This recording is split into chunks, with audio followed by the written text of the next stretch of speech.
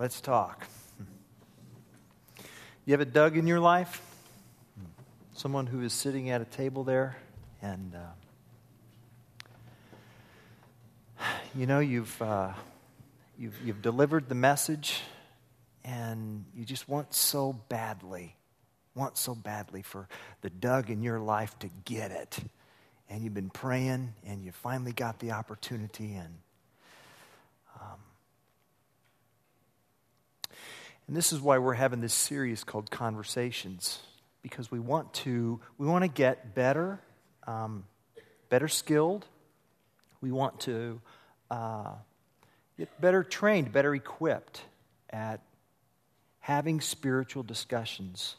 And so we're going to talk about a conversation that Jesus had today with someone. And before you even get to the table, it kind of requires a little process that happens. And one part of the process is curiosity.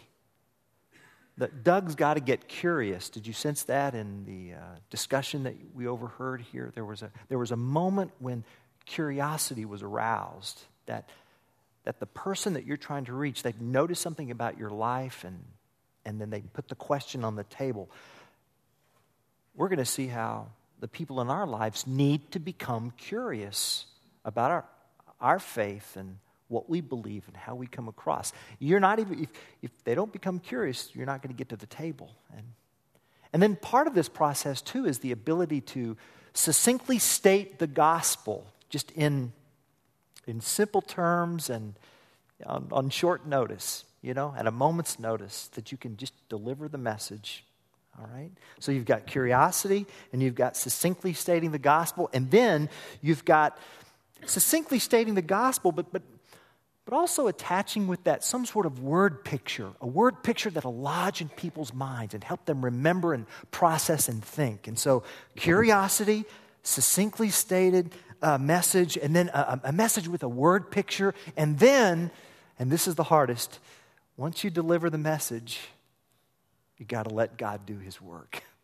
That is so hard because you want Doug to get it now, and you want to have Doug come to faith now, and you want to just and so often we get in the way of the work that God is trying to do, in Doug's life, whoever Doug may be to us. And so, curiosity aroused, succinctly stated message, word picture, and then give God time to do His work. All right? That trail is kind of where we're going today. And we're going to look at the life of someone in the Gospel of John named Nicodemus. If you have your Bibles, I want you to turn to John chapter 3. And I'm going to read John chapter 3, verses 1 to 21. It's found on page 751 of your church Bibles. And I just want you to be thinking about how this process unfolds, what I just explained to you here, especially as we look at the life of this man named Nicodemus. Now there was a man of the Pharisees named Nicodemus, a member of the Jewish ruling council. He came to Jesus at night and said, "Rabbi, we know you are a teacher who has come from God, for no one could perform the miraculous signs you are doing if God were not with him." In reply, Jesus declared, "I tell you the truth, no one can see the kingdom of God unless he is born again." "How can a man be born when he is old?" Nicodemus asked. "Surely he cannot enter a second time into his mother's womb to be born." Jesus answered, "I tell you the truth, no one can enter the kingdom of God unless he is born of water and the Spirit. Flesh gives birth to flesh, but the Spirit gives birth to spirit. You should not be surprised at my saying, 'You must be born again.' The wind blows wherever it pleases. You hear its sound, but you cannot tell where it comes from or where it is going. So it is with everyone born of the Spirit." "How can this be?" Nicodemus asked. "You are Israel's teacher," said Jesus, "and do you not understand these things? I tell you the truth. We speak of what we know, and we testify to what we have seen, but still you people do not accept our testimony. I have spoken to you of earthly things, and you do not believe. How then will you believe if I speak of heavenly things? No one has ever gone into heaven except the one who came from heaven, the Son of Man. Just as Moses lifted up the snake in the desert, so the Son of Man must be lifted up, that everyone who believes in him may have eternal life.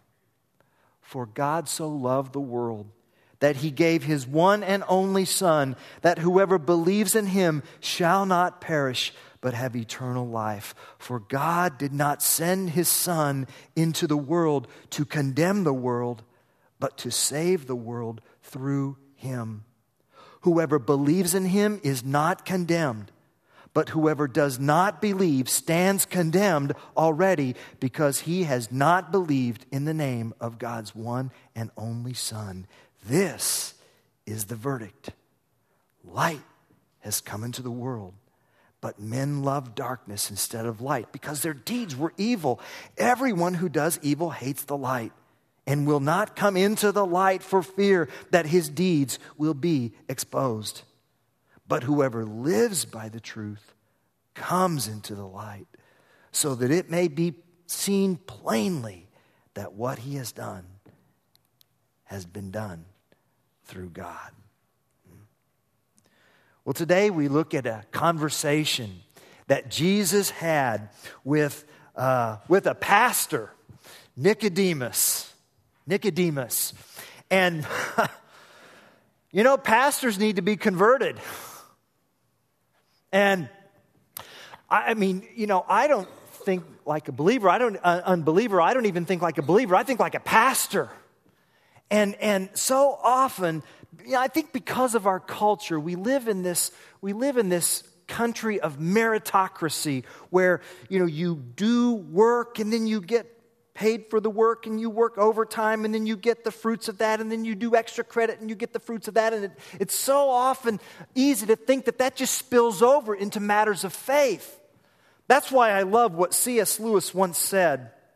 God has been waiting for the moment at which you discover that there's no question of earning a pass mark in this exam or putting him in your debt. When it comes to having a relationship with God, when it comes to knowing the creator of the universe, God has been waiting. He's waiting right now. You may be here for the very first time. You may have come from I don't know what church background or unchurched background, but God has been waiting for the moment at which you discover, at which the light turns on in your head and heart, that having a relationship with him, it's not a question of earning a pass mark in this exam or putting him in your debt. And it's such a difficult lesson for religious people to learn, and it's even a more difficult lesson for religious leaders to learn. And I are one of them. I am. You see, I remember back when I was 25 and I walked into a seminary class. And the first day of class, the professor said, pull out a piece of paper. You're going to take a pop quiz. And so I pull out my paper. I got my pen. First day of class. Okay, here it is. And he says, if you were to stand before God right now, why would he asked you, why should I let you into heaven? What would you say? And I started writing. And I wrote and wrote and wrote. And then when time was up, raised my hand. And I said, here it is. Here's my answer. My answer was, because I tried to preach your word faithfully. Because I tried to be a true and faithful minister of the gospel. Why should I let you into heaven? Because I tried to preach your word faithfully. I tried to be a faithful and true minister of the gospel. Fleshed that out and everything. And the professor then asked, anything about Jesus in your answer there? oh, yeah. Oh, him, yeah. No, I mean, and I got an F. I did. I failed, all right? And then my professor said, don't worry, Randy. That's okay. Remember the title of this course, Doctrine of Grace. I mean, I don't think like an unbeliever. I don't even think like a believer. I think like a pastor. I need this. And Jesus said, let's talk. And you know what? I think our community needs it. And here's why. We want to know who our audience is in our community. And so we have secured, demographics about the Champaign-Urbana area.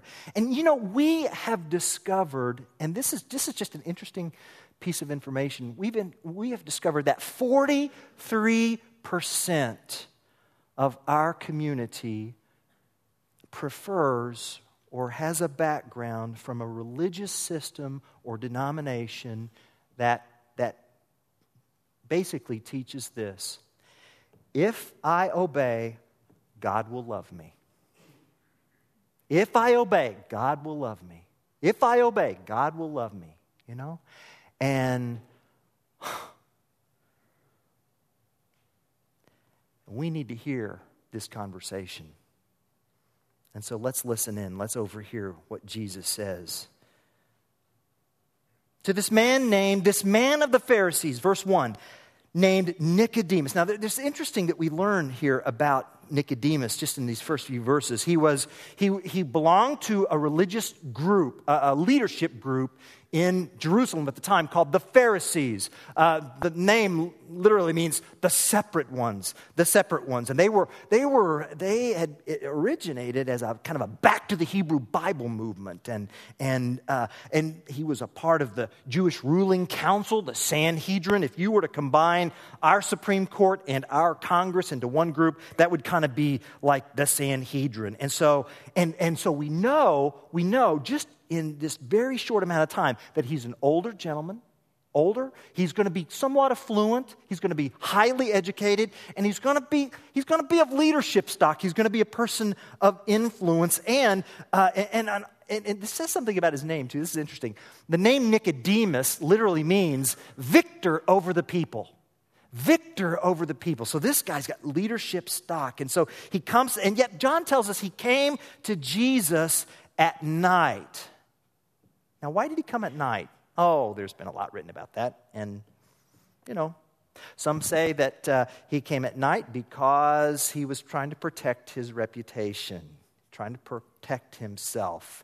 Going to kind of meet with Jesus on the sly in stealth to try to find out a little bit more. Others say, no, it wasn't that. It was that he just needed a little more extended conversation. He wanted more time with Jesus, not the hustle and bustle of the daytime. He just wants to have this over here with Christ. And still others, and I'm wondering if it's this. Maybe it might be these other two, but it might be this too. When John uses the word night, he uses it not only in a literal sense, but also in a symbolic sense. John may be trying to tell us something about Nicodemus that Nicodemus is not so ready to admit, which is this. Night has to do with darkness and lostness. And that may be where Nicodemus is. Here he has seen something, this amazing person about whom it was said in John chapter 2, verses 23 and 24, that many people saw miraculous signs Jesus was doing and believed in his name. My goodness, this amazing man.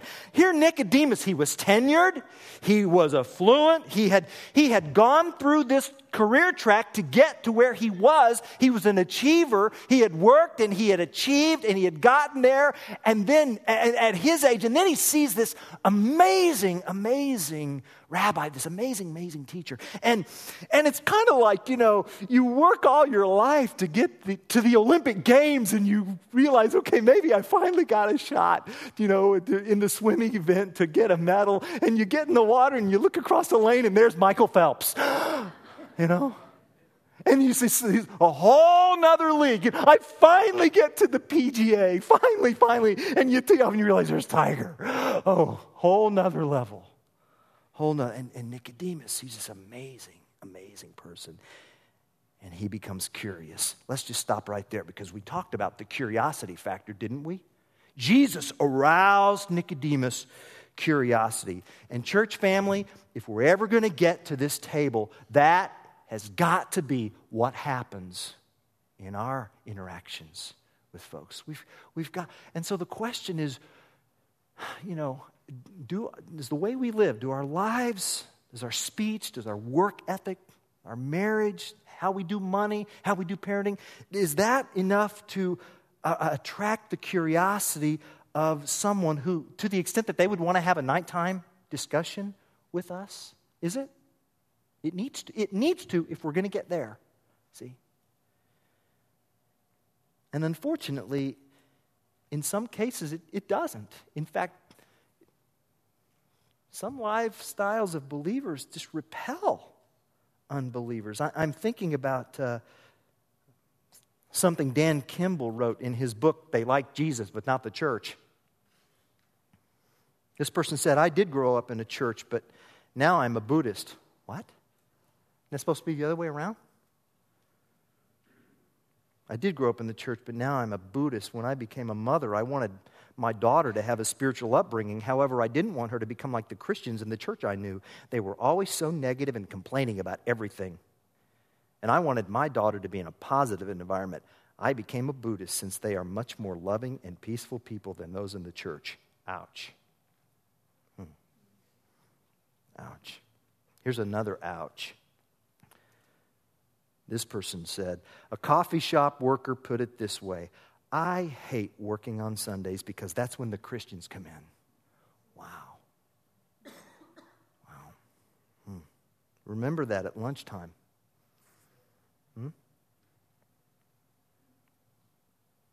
Do our lives cause unbelievers to pause? Is curiosity aroused? If not, we're not going to get here. Well, this is what Jesus did. And he caused Nicodemus to pause. Came to Jesus at night. And this is great. This is great. When you kind of peel back, I wish I could have just been there and been in that culture and immersed to just really get the full flavor of this. And Nicodemus says, Rabbi, we know you are a teacher who has come from God. We know. For no one could perform the miraculous signs you are doing if God were not with him. It's kind of a polite yet condescending introduction. It really, we know. Jesus, I represent some friends in the group that we hang out in. We've been watching you, and we think you have potential. We think you're gifted. We think that you've got a career ahead of you, and you don't have to thank me for this. We think we can help you. We think we can, and so, because we think that, God's with you. No one could perform the miraculous signs. It's just kind of polite, condescending way to say it. And to which Jesus just kind of, remember, Nicodemus is a leader. He likes straight talk. And so Jesus kind of cuts to the chase here in verse 3. I tell you the truth, no one can see the kingdom of God unless he is born again. One sentence, Jesus succinctly summarizes what a relationship with God is about. And can I just push the pause button on that? Because here we are at being able to succinctly state the gospel. We've aroused the curiosity here, and now we want to be able to succinctly state the gospel. And time for a commercial. This is why we're having Gary Poole here Friday and Saturday. He'll be teaching us next weekend, and where we're going to learn that. And another commercial. This is why we've distributed for our small group curriculum the 3 habits of highly contagious Christians, and we'll be learning the drill on succinctly stating the gospel here on page 56 of your small group curriculum. The do versus done. Religion is spelled D-O. Do this, do that, perform this religious deed, perform that religious deed, versus the gospel, versus Christianity, spelled D-O-N-E. And part of this church family is we've just got to become so familiar with the drill that it just becomes a part of our thinking, so that at a moment's notice, because I've gotten word from you all through the emails that I've sent out that, you are about to leave work, and just as you're out the door, someone says to you, "Do you believe in God?" And you say, "Yes," and why? Now, you've got about 45 seconds to answer that. You're not, well, let me give you this tape. It's 30 minutes long. You don't have that much time. You got 45 seconds to deliver the mail, see?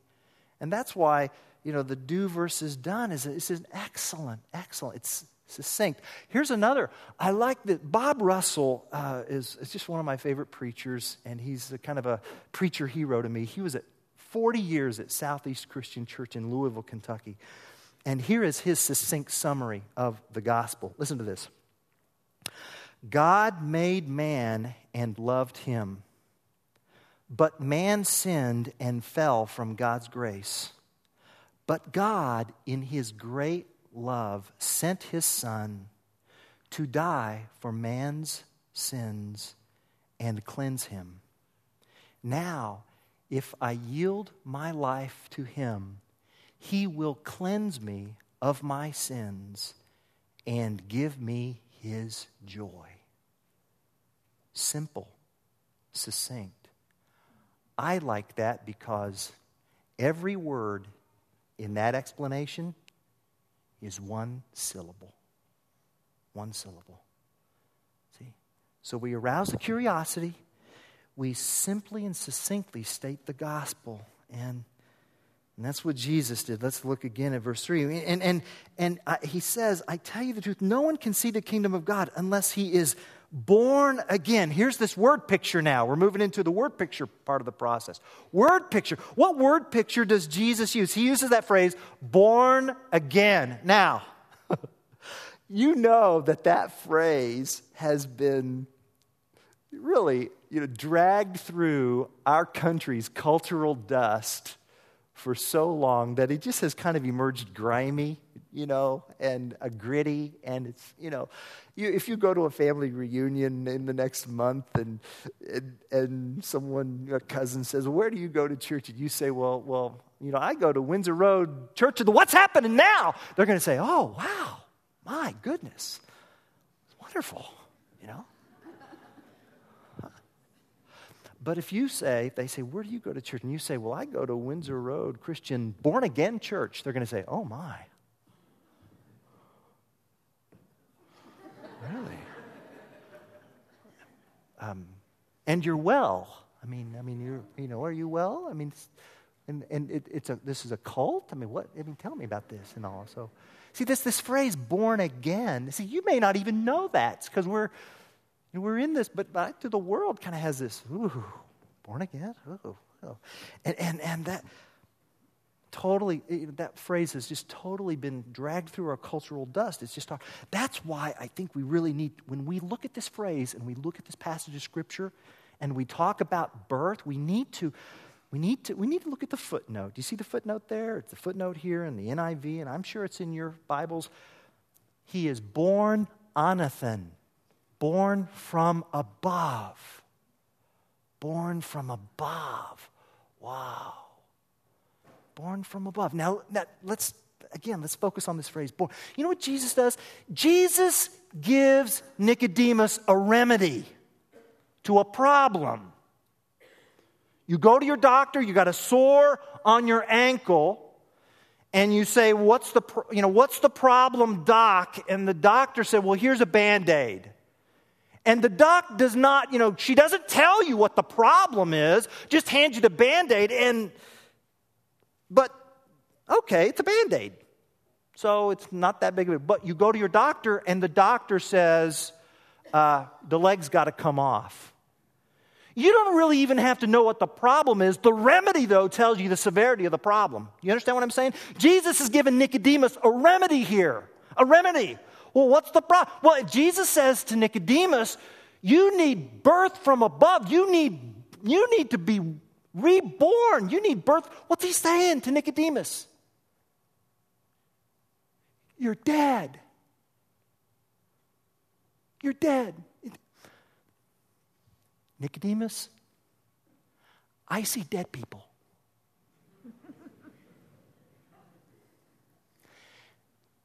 And they don't know they're dead. You don't know you're dead, but you're dead. You need the life you have right now is not going to get you where you want to go. So you need another life. You need a new life. You need life from above. What? How can a man be born when he is old? I mean, surely he cannot enter his mother's womb to be born. Jesus says, I tell you the truth, no one can enter the kingdom of God unless he is born of water and the Spirit. So Jesus begins to connect with Nicodemus' heritage because John chapter 3, verse 5 is referenced back to Ezekiel the prophet. Listen to Ezekiel 36, 25 and 26. God says, I will sprinkle clean water on you, and you will be clean. I will cleanse you from all your impurities and from all your idols. I will give you a new heart and put a new spirit in you. I will remove from you your heart of stone and give you a heart of flesh. Nicodemus, the life you have right now is not going to get you where you need life. You don't need more law. You need a work of God in your heart who will give you a new heart, a new spirit, something that which totally comes from the throne of God, something that is brought about by the undomesticated, untamed, wild Spirit of God. Flesh gives birth to flesh. Randy was begotten into the kingdom of this earth by his physical father, and Randy is begotten into the kingdom of heaven by his heavenly Father by means of the undomesticated, untamed, divine Spirit of God. Flesh gives birth to flesh. Spirit gives birth to spirit. You should not be surprised at my saying you must be born again. The wind blows wherever it pleases. Spirit and wind come from the same root word, so it's kind of a play on words there. You hear its sound. The wind is mysterious. You don't know where it's coming from. You don't know where it's going. Well, we do in the 21st century, but not back then. It was mysterious and unpredictable, and so it is with everyone born of the Spirit. And I see what Jesus is saying to Nicodemus. In our culture, we know that faith-based programs have a powerful effect, like in prisons. I've talked to you about Catherine Rohr's prison entrepreneurship program, and the back to prison ratio is like in the single digits.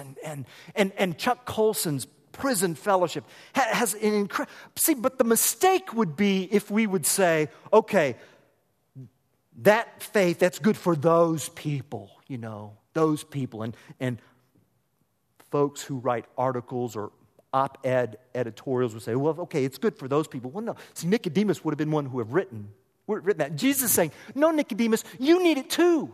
You're not any closer to God than they are. See? How can this be? I mean, Nicodemus had never wondered about his relationship with God. He never laid awake at night going, am I really saved? Well, of course I'm saved. I'm a Hebrew. I'm a religious leader. Of course I am.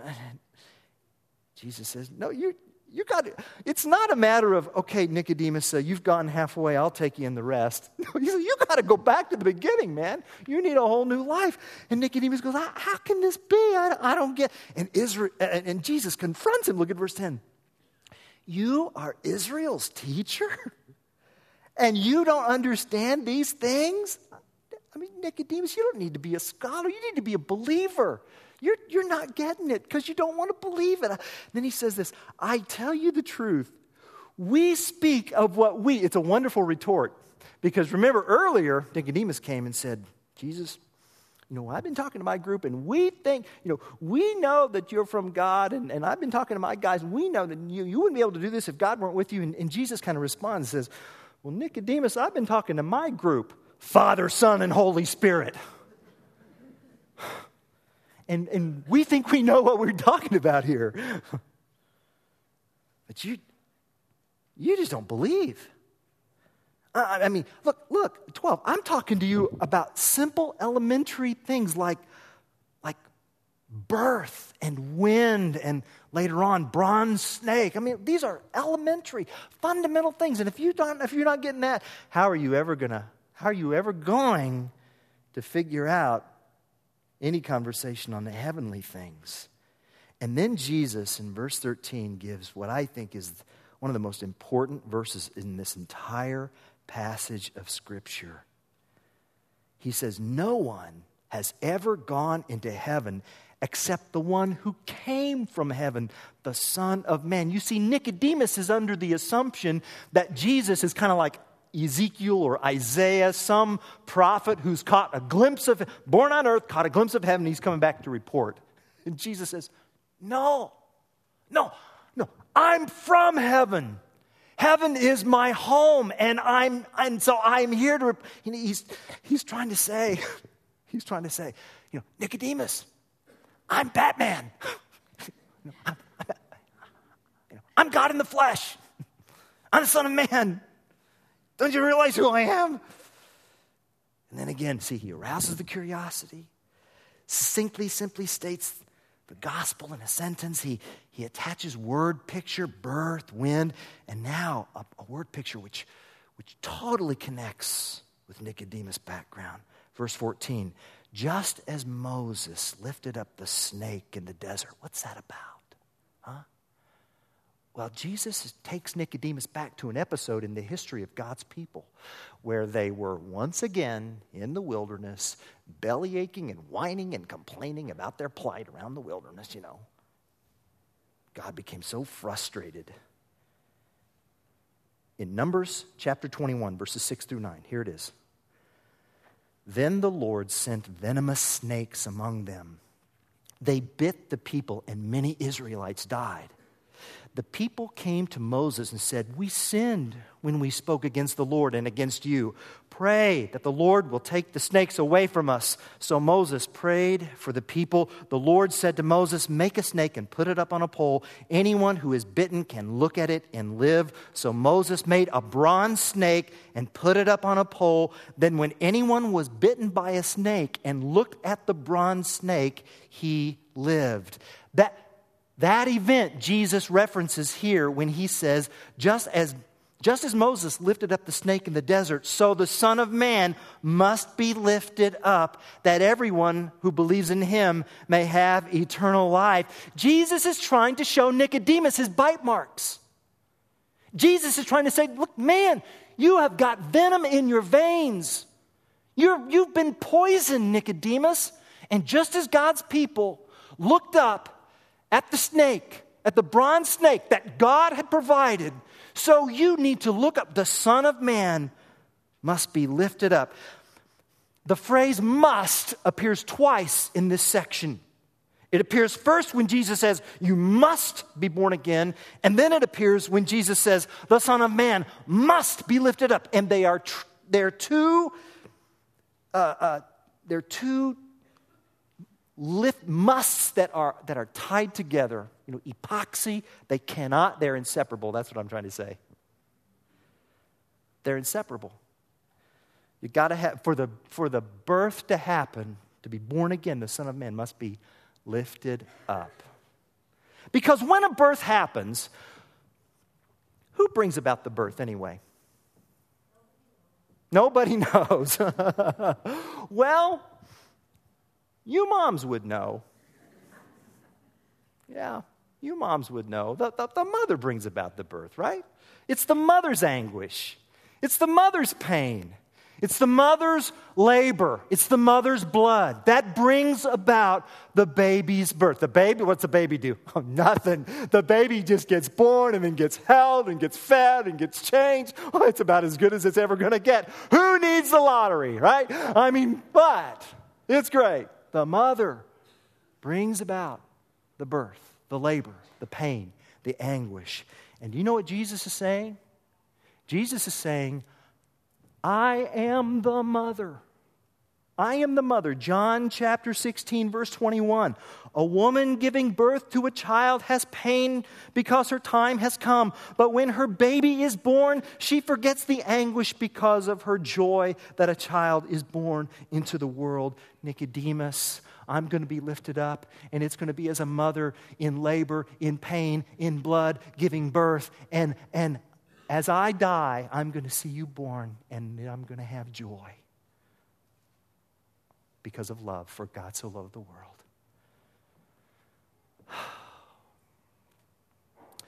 Curiosity, succinctly stated, word picture. And you know what happened then? We don't know. John doesn't tell us what happened right here. I mean, did Nicodemus come to... We don't just like go into the next scene. After this, Jesus' disciples went, wait a minute! And isn't that how it often is, you know? You have this table conversation, you talk to this person about Christ, and you just want so badly, but you know what? You got to deliver the message and then let God do His work.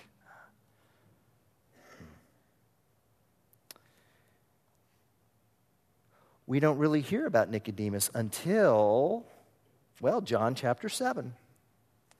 John chapter 7, verse 50 and 51. Jewish leaders, the Pharisees, kind of gathered. They were concerned, worried. But then we hear from Nicodemus, John 7:50, who had gone to Jesus earlier and who was one of their own number, asked, does our law condemn anyone without first hearing him to find out what he is doing? Whoa. There's a part of the process, right? And then what happened after that? Well, we don't hear from Nicodemus anymore, but we see Nicodemus over in John chapter 19. John chapter 19, verse 38. John chapter 19, verse 38. After the cross, after Jesus died, it says in verse 38, Joseph of Arimathea asked Pilate for the body of Christ. Joseph was a disciple of Jesus, but secretly because of fear of the Jews. And he went to Pilate to ask permission for the body. He took the body away. And then look at verse 39. It says, he was accompanied by, who is that? Nicodemus. The man, and make no mistake, which Nicodemus? The man who earlier had visited Jesus at night. Nicodemus brought a mixture of myrrh and aloes, 75 pounds. And then it says, look in verse 40, taking Jesus' body, the two of them wrapped it. My goodness, that's huge. Because you see, he was a religious leader, and touching the cadaver automatically disqualified him from participating in Israel's most important holiday, the Passover.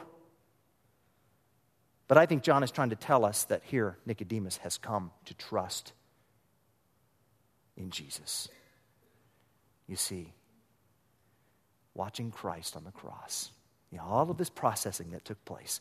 Then he sees Jesus on the cross. He sees Jesus lifted up, and then it hit him. Numbers. I've been bitten. Venom. I've got to look up. As God's people looked up at that bronze snake, I need to look up to Jesus. And if I look up to him in faith and in trust and totally depending upon him, he will give me a new heart. He will put a new spirit in me. And I will know life that is truly life. And church, it's not just for Nicodemus. It's for you and it's for me. Oh, now that's good news. That's a conversation. Not do, D-O, but done. D